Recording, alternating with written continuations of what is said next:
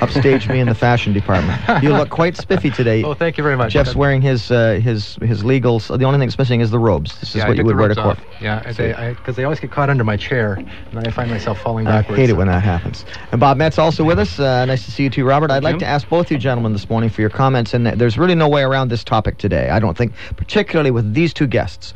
One a practicing lawyer and an avowed lefty, as you said the other day, and Mr. Metz, who is probably one of the more keen political minds of my experience, a man whose life is politics, who lives and breathes and researches politics literally 24 hours a day. To have the both of them here on this day with this topic in front of us from earlier this morning is a temptation I can't resist.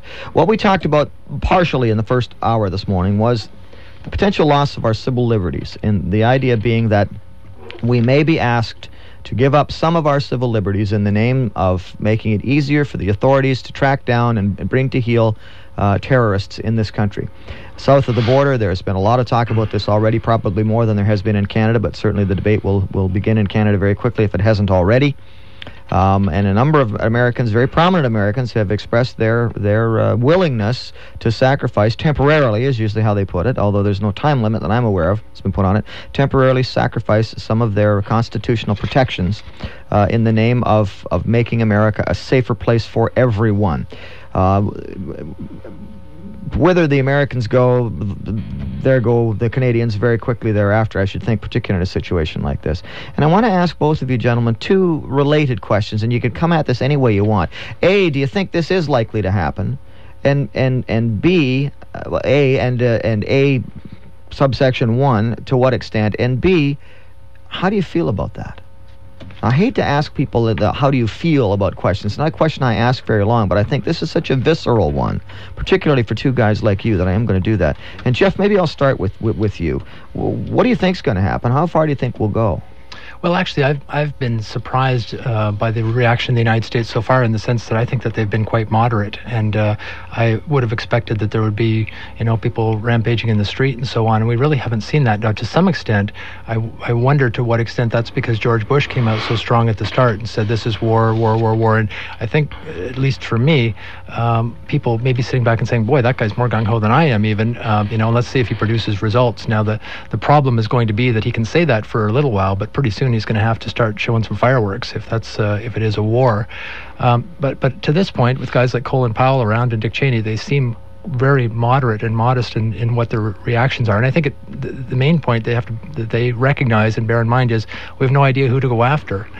So you can't go off in all directions right now. The concern that I have big time, though, is that there are some people who would like to see the state have much more power, and they just philosophically believe that, and I'm concerned that they will exploit a highly emotional time to try and get that power, as we saw with McCarthyism in the 50s. Is that all it is, Bob, a highly emotional time? It is that. But to your question of civil liberties, I don't think we have to lose one single civil liberty to fight terrorism. And nor should we, or nor have we so far. I do not regard long lineups at the borders or more security checks at the airlines as a loss of civil liberty. What about wiretaps without warrants? You see, for me, I've always said the police should have certain authorities to investigate crimes, and that included everything from Paul Bernardo on down. But what we have to have in conjunction with that is responsibility on the part of the police, that if they make a mistake, that they're held accountable. Unfortunately, we're seeing legislation in the country that basically says that if the police make a mistake, well, too bad. And that's unacceptable, because then they will start to behave irresponsibly and they will start to behave recklessly. They have to be held accountable for their action. They have to be, if they do damage to you, they must make reparations of some sort. That will hold things in check. I'm not overly excited about the minutia of security concerns. Nobody in this room has a right to walk into Pearson Airport, or a right to walk into any airport in the free world or the non-free world. People own those airports. Do we have a right to have a private conversation between or amongst the three of us? For yes, example? We do, and you will know that your civil liberties are infringed upon when the state tells you can't have more than 4 people at your house at one time. Well, nobody suggested that, but what they have suggested is putting screening devices on the internet to locate certain keywords. They have the technology to do it, but the internet providers have been, particularly in the United States, have been using the is it the First Amendment? Whatever amendment it is that protects them, to say, no, we will not allow that. Now they're saying they may suspend that, so that if you, Robert, were to send an email to Jeff and use the word terrorism or hijacking or something like that, it would automatically show up on an FBI computer somewhere, well, or then they're a going to be CSIS visiting computer. Freedom Party website over and over again, because we're going to be using those words a lot over the next few weeks. But anything you do on the internet isn't private. Anything you do on the phone isn't private. These are electronic means that the technicians and people all along the way can listen in on. You know, with a cellular phone, you know how many people have these little radios that they can listen to everything everybody says on a cellular phone? Some people, for them, that's their afternoon's entertainment. Yeah. And yet people are saying very intimate and personal things on these cellular phones and not thinking twice about their security. So I wonder how security oriented we are. If you're interested in privacy and security, you basically have to pay for it. And you know, people are talking about identity cards. Well, that's a sure way to let the terrorists into the country. All they'll do is get fake identity cards. You know, when an official sees a card that looks valid, well, then he's got to let you through, you know, and then the thinking stops. It all becomes regimented and orderly, and that's what terrorists count on, is for their enemies to react and to become more like them, more rigid, more closed, and they can use that structure to walk through. And that's what they've been doing everywhere. So we must not give up our liberties. We must not give up our freedom to fight this. We should go on. Life is normal. And more importantly than that, you know, this is a battle of ideas, not of wars and things like that. We must defend the West's way of life, which is capitalism, which is what is being attacked. And I think that if we want to do something effective against terrorism, we have to learn ourselves and teach our enemies what capitalism is and why they fear it and what it is. You know, I think this should be a major thing in our school curriculums right now, because that will arm us intellectually, and that's what the battle's about. Jeff, what do you think about the ID card issue? Bob says it's likely just to lull us into a false sense of security. Well, I was talking with a private investigator yesterday who I've known for some time, and we were talking about this issue of wiretaps, and he said, how naive can you be? You know, he said that happens all the time now anyway, and realistically, the police have the technology to do that and have for a long time, and it's impossibly tempting to use that, and that if you seriously think that isn't going on, then you're just hopelessly naive. Same with the internet, same with email, and Brawley North getting hoisted by his petard with all his email messages that he didn't realize when you hit delete, they're not deleted, they're just stuck somewhere else on the hard drive. And I'm reminded of, I think it's Scott Neely from, I think it's Novell, who had said a year or two ago, he's one of the world's two largest manufacturers of internet equipment, and he said, in today's world there is no privacy, get over it. I found that chilling. Jeff Schlemmer and Bob Metz with us this morning on Left, Right, and Center. I want to ask both of you about this. Bob, you alluded to the long lineups to get across the borders and so on. There was a report on one of the networks last night I was flipping around about the lack of security at airports, which comes as no surprise to anybody who knows anything about security at all. I mean, they were trumpeting this as though this was some big, bulletin, our airports aren't safe. I interviewed Dick Marcinko, who's an expert in this, as long ago as 6 or 7 years ago, when he first started to talk about this, that our airport, not only are they not safe, but it's almost impossible to make them, quote, safe. Sure. Virtually anybody can get anywhere if you're smart enough and study it long enough and have enough resources to get the false documents and so on.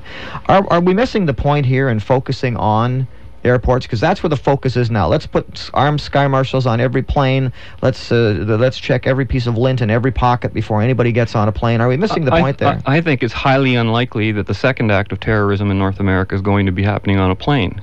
You know, personally, I think we might be still seeing some very terrible things happening in North America. You may see a bridge blow up. You may see chemical warfare. You may see a small-scale nuclear weapon used. These things could already be sitting here, waiting just for somebody to push a button. And that's a reality we have to live with.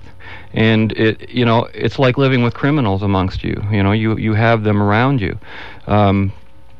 To me, I don't think in the short term there's anything we can do other than respond in a physical sense. And the U.S. has to send an extremely powerful, not just a message, but deliver a response to the acts that were done in New York. Otherwise, it will not stop. I think if we go too much in the diplomacy and the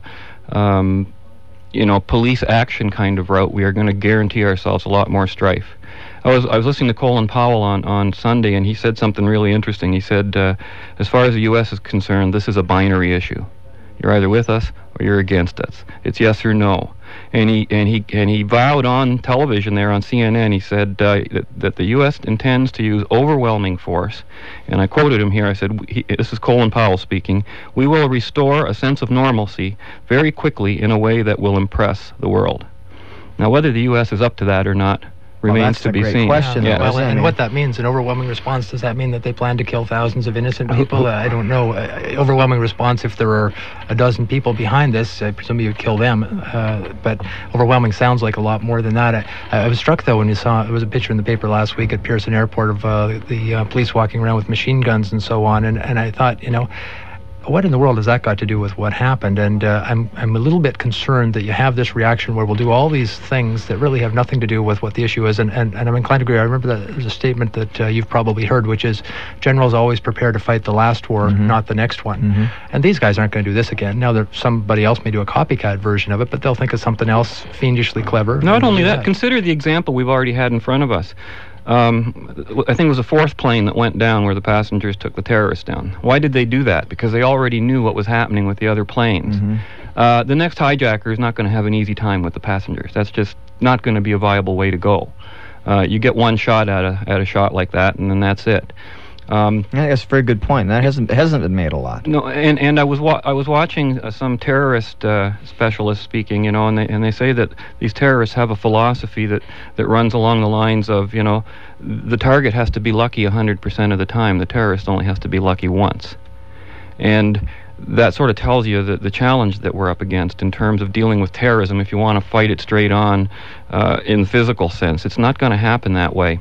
There was an interesting fellow on television last night on the Discovery Channel. His name was Dr. Gerald Post, and he was a political psychologist who actually interviewed some of the terrorists that they caught bombing the World Trade Center the first time in 1993.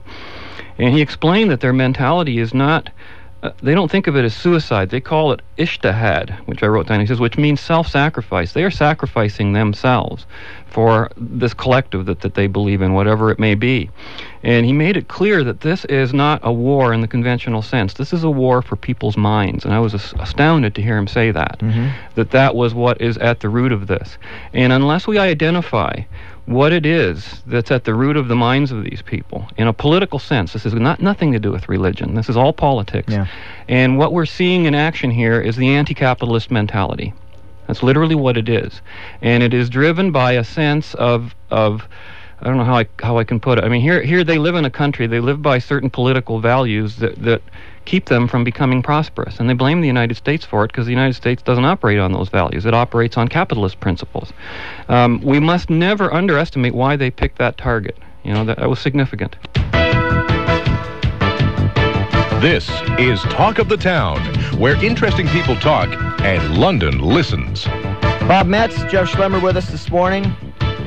Began to talk about the suspension of civil liberties. We've since moved into the area of potential retaliation by the Americans against the terrorists. I want to move back to a Canadian context, to the Canadian economy. Certainly the economy of the West, that capitalist economy that Bob talked about a moment or two ago, is under attack. The markets are down significantly. Tom McInerney, our financial advisor, tells us, though, that if you had slept through the past 10 days, woke up today and looked at the markets, you probably wouldn't be shocked, that you could easily say, well, they've kind of sponged their way a little lower, they've softened some more, but nothing drastic. Airlines laying off tens of thousands of people. There's talk of Air Canada having to do that now as well. It looks as though public confidence has been shaken by this. I said, and not jokingly yesterday, although I was accused of making light of it, if you want to do something positive, go buy a refrigerator. Either of you guys disagree with that? No, and I had a debate with a friend yesterday talking about the stock market and this sort of prediction about whether it would go down a lot and so on, and he said that he had heard interviews by managers of pension funds, and they talked about how there's no room for patriotism if you're a pension fund manager, because your job is to make sure that people's pensions remain intact, and that the only obligation you have is to maximize shareholder value. And I find that quite appalling.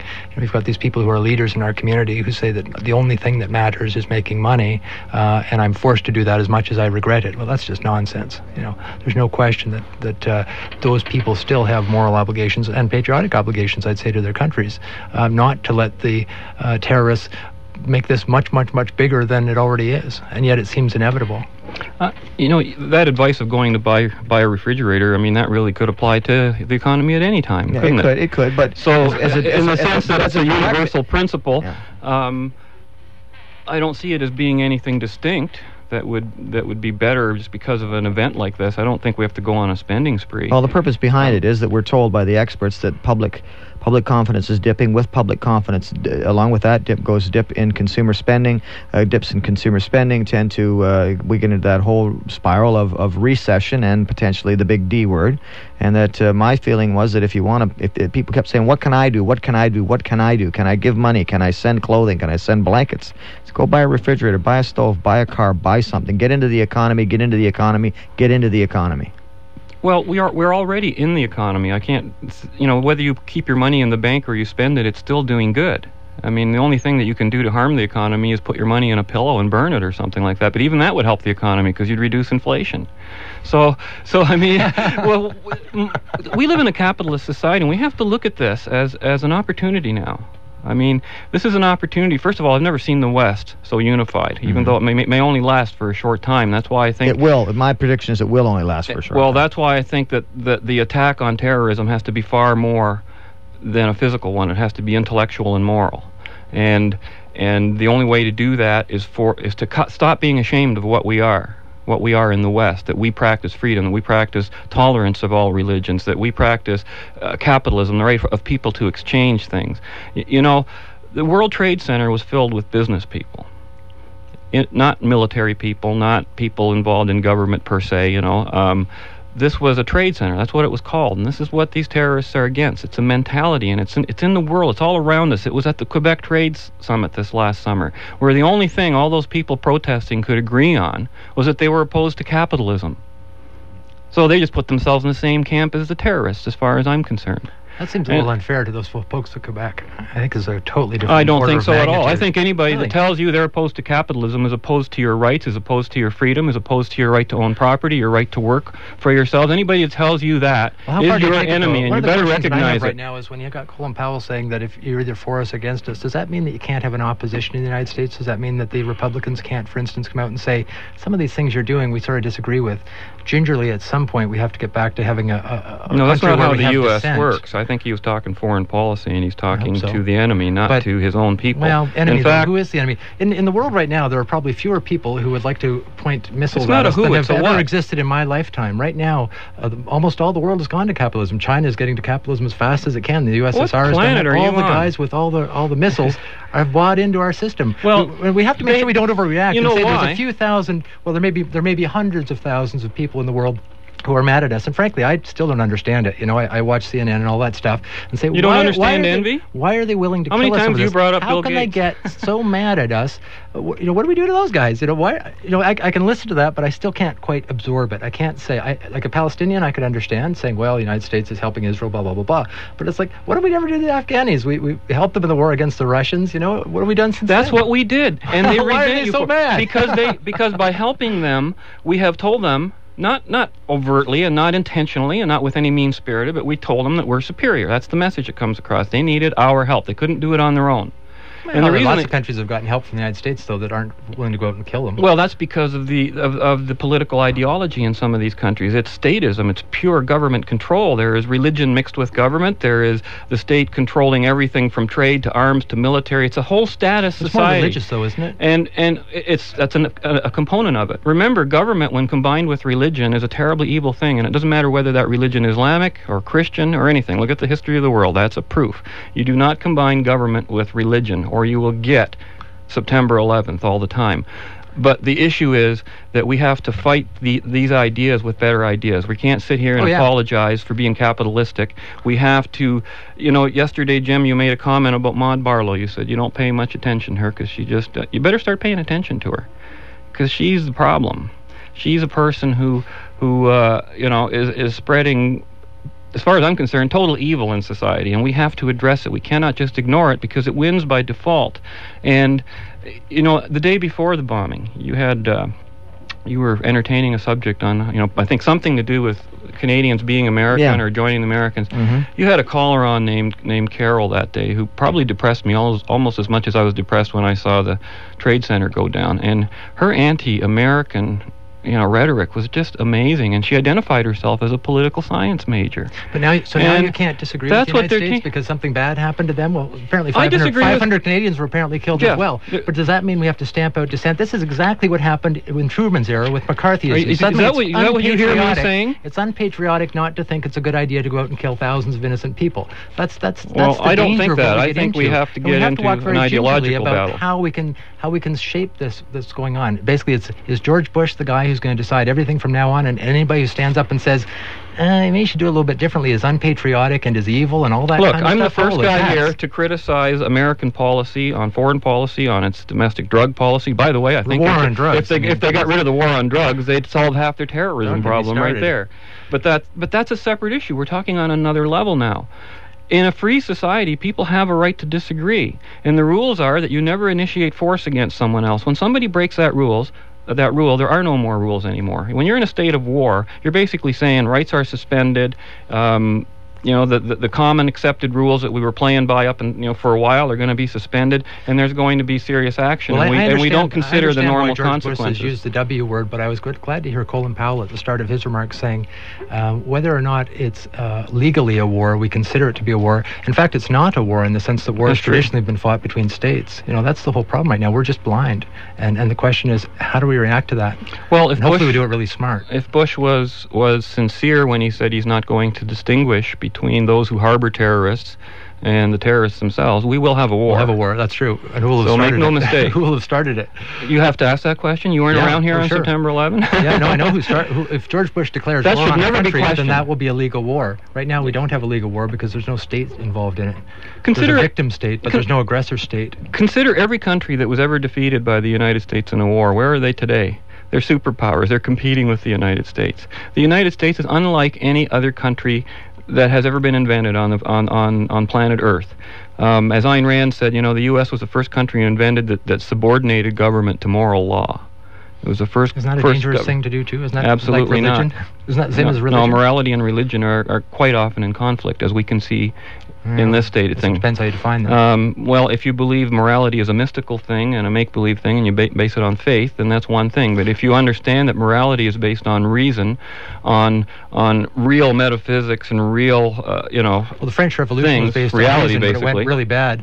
And it's true, the United States experiment has worked out amazingly well, and I think a lot of it has to do with its capitalism. That was really the innovation it has everything of the to do United with States. it. Yeah, absolutely. It's not, morality is such an amorphous concept. Everybody thinks they're moral and their country's moral, blah, blah, blah. The essence of capitalism is contract law, and contract law is based on keeping promises. When you break a promise, that's an immoral act. When I promise I'm going to do something, I mean, to a degree, and that's what capitalism insists, is that you have this structure in place that you can have long-term promises that have to be kept. That's what creates things like airplanes, scientific invention, the ability to go to the moon, because you can count on people to follow up on people having, and if they don't, there are consequences. That's the proper function of government. And the U.S. was one of the first governments that discovered it, sort of through the back door.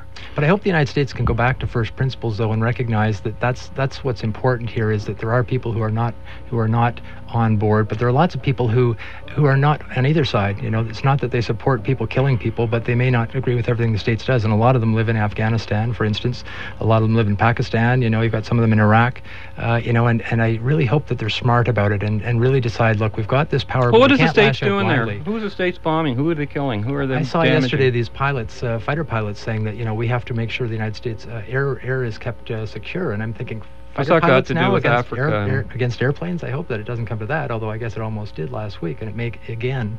But again, to me, the United States has to realize this is a totally different thing, whether you call it war or whatever it is. It's an extremely strategic thing where they have to think really smart. And what I would love to see is them spending a lot more on airline security. For instance, I know you see these guys who are the people operating the X-rays machines and stuff. They're paid minimum wage or very low wages, and I just think that's just wrong. We need so that makes them incompetent, does it? I had so many people point out to me jobs. We need people with a lot of training, people who are worth a lot more than that. And we need to make sure we spend our money on that instead of the war on drugs. I don't think we need to spend more money on those people. I think we just need to fire incompetence and put in competent people. No, I think they need more training, though. A lot of these people... Well, that's what competence is about. Training is rudimentary, and it is going to mean more money, and that's going to mean... In the training, it's going to mean our airline ticket prices go up. Are we But I'll ready still for fly in that? a plane. It wouldn't occur to me to not fly in a plane, though, because of this. Like, if anything, as you say, it's probably less likely now because they've shot their bullet. But, the first principle of sort of a revolutionary weapon is that you hit them as hard as you can the first time, because, as Bob said, you won't get a second chance. You won't have surprise the second go round. So I think flying's probably safer today than it was a week ago. On that note, we will leave you and thank both of our guests, Bob Metz and Jeff Schlemmer. Always a pleasure, gentlemen, and we Thanks, look forward to having Thank you you, back Jim. together again.